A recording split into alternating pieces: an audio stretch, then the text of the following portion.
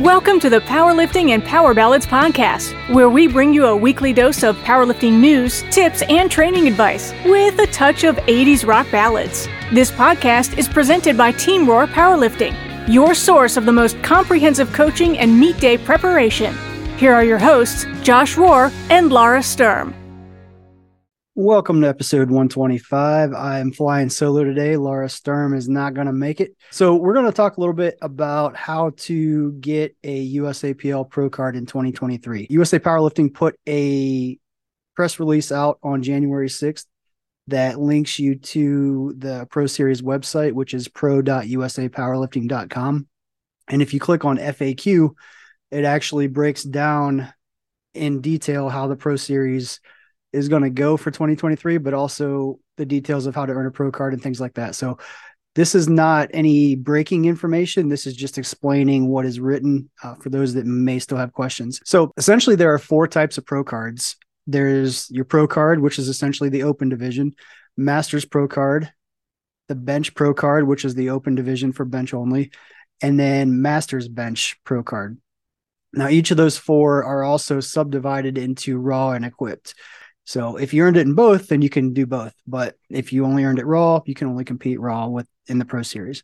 So for the pro card in the raw division, you need to have a minimum 475 dots if you're a female and a minimum 500 dots if you're a male, and do one of the following: win best lifter at the Pro-Am amateur portion of the Arnold, get best lifter at 3 to 4 other pro card qualifying meets that haven't been scheduled yet. Essentially, that would work the same as the Pro-Am amateur at the Arnold. The best lifter, if they hit the minimum dots, gets a pro card.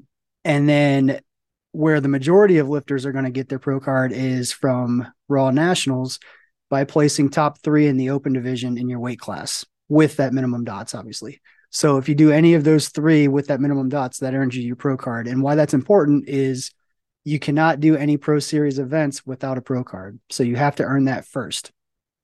Now, to get a pro card on the equipped side, it's similar. You can win best lifter in the Arnold Amateur Pro-Am in the equipped division. You can get best lifter at 1 to 2 other pro card qualifying meets. So there's fewer. And then the other option is to get top 2 in your weight class at equipped nationals in the open division.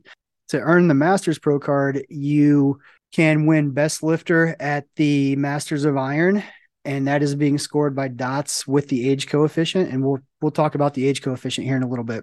The second option is to get best lifter at your regionals in the Masters division, again, being scored by dots and age coefficient. You can place top 15 overall at Raw Nationals by dots and age coefficient. So essentially the best overall being, like, when you think of best lifter, it's the top 15 ranked as the best overall Masters. For the equipped, it's best lifter at the Masters of Iron by dots and age, best lifter at regionals again, and top 10 overall Masters at equipped nationals. With the Masters, one other little caveat there is if you earn a pro card, which is, again, open division, but you're also a Masters lifter, that automatically earns you a Masters pro card too. So that is another thing to consider there as well. Bench pro cards for both raw and equipped, if you win best lifter at the amateur part of the Pro-Am bench, you earn a pro card in, again, each of those divisions. And if you place top 2 in your weight class at bench nationals in the open division, again, that's for both raw and equipped side, then you earn your bench pro card. For the Masters bench pro card for both raw and equipped, if you win best lifter at the Masters of Iron bench, and if you place top 10 overall at bench nationals in the Masters division using dots and age coefficient. So again, each of those 4, again, pro card, Masters pro card, pro bench card, and Masters pro bench card, they're 4 separate pro cards. Each of those 4 then, again, subdivided into raw and equipped. Now, we're going to talk about the Masters age coefficient a little bit. So that can actually be found, if you're curious how that works and what it looks like, if you go to liftingcast.com/about, and you can scroll down to the age coefficients. USA Powerlifting uses the new coefficient that Joe Marksteiner put together for USA Powerlifting. And basically how that works is you take your dots and multiply it by your age coefficient. And the age coefficient is determined by your age. So, if you're 40, your age coefficient is 1.0. If you're 41, your age coefficient is 1 point, blah, blah, blah, whatever it is. And you multiply that by that coefficient by your dots, and that gives you your age adjusted dot score. And that's how the masters are going to be scored. So definitely check out the Pro Series website. And we're going to actually do a weekly kind of update on this and explain a different aspect of it. So like next week, we're going to start with the Masters Pro Series, what that looks like schedule wise, what meets you need to do, how you earn points, and etc. So definitely look at the Pro Series website, pro.usapowerlifting.com, and check out that information. Shifting gears a little bit. So we are obviously in the coaching business, and we have a training app that we have available for people to subscribe to with different training programs that we've used throughout the years. We just added one. We just added the program that Laura Sturm used to win the 2018 Masters Worlds. So she actually won her weight class, but she also won best overall Masters 2 in the equipped division. So if you're interested in, getting into a solid training plan, definitely check that out. We are running a special right now as well. So you can actually get your first month for only $1 if you use the discount code Team Roar 2023. And we'll have that linked in the description of the episode as well. We'll also likely timestamp the episode so that you can go back to each specific pro card to hear more about how to earn those. So anyway, hopefully that makes sense for everybody. Wanted to just kind of explain that a little bit. And, it's important not to get caught up in every aspect. Just pay attention to the one that you're concerned with. So if you're an equipped Masters full power lifter, just pay attention to the Masters equipped pro card, right? Their Masters pro card, specifically the equipped division. So, it kind of simplifies it a little bit more that way. And, hopefully that makes sense. So each week we do kind of a little scenario, what we would do, and see what everybody says. And then we kind of chime in. So this week's situation, you're competing at Raw Nationals, trying to earn your pro card. You're the last deadlifter and currently in 4th place. You need 3rd place or higher to earn a pro card. First place pays $1,000. Your second deadlift of 300 kilos was easy. Your PR deadlift is 330 kilos. 302.5 would get you 3rd place for your 3rd attempt. 305 would get you 2nd place. 327.5 would get you 1st. What do you choose?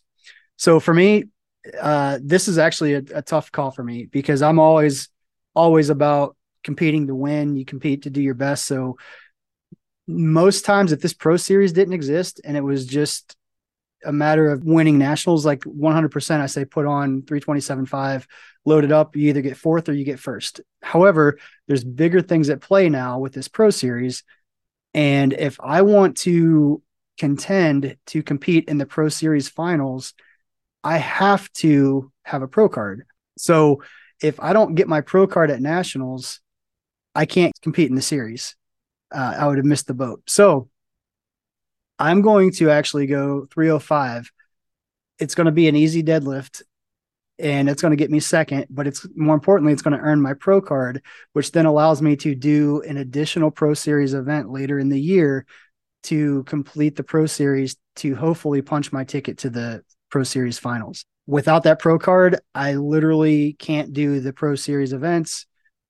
And it's again, there's too much at stake here to risk getting 1st place. And don't get me wrong, like I am torn on this because you compete to win, right? You compete to compete, and 327.5 should be doable, should be.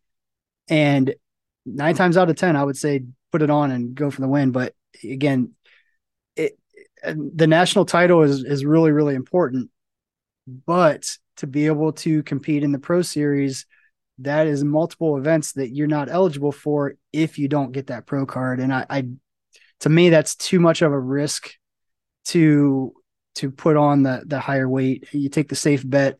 The difference between a 2.5 kilo increase and a 5 kilo increase when you have 25 kilos more to spare theoretically is not that much. So I would put 305 on, pull for second, get the pro card, and be able to throw your hat in the ring in the Pro Series is what I would do.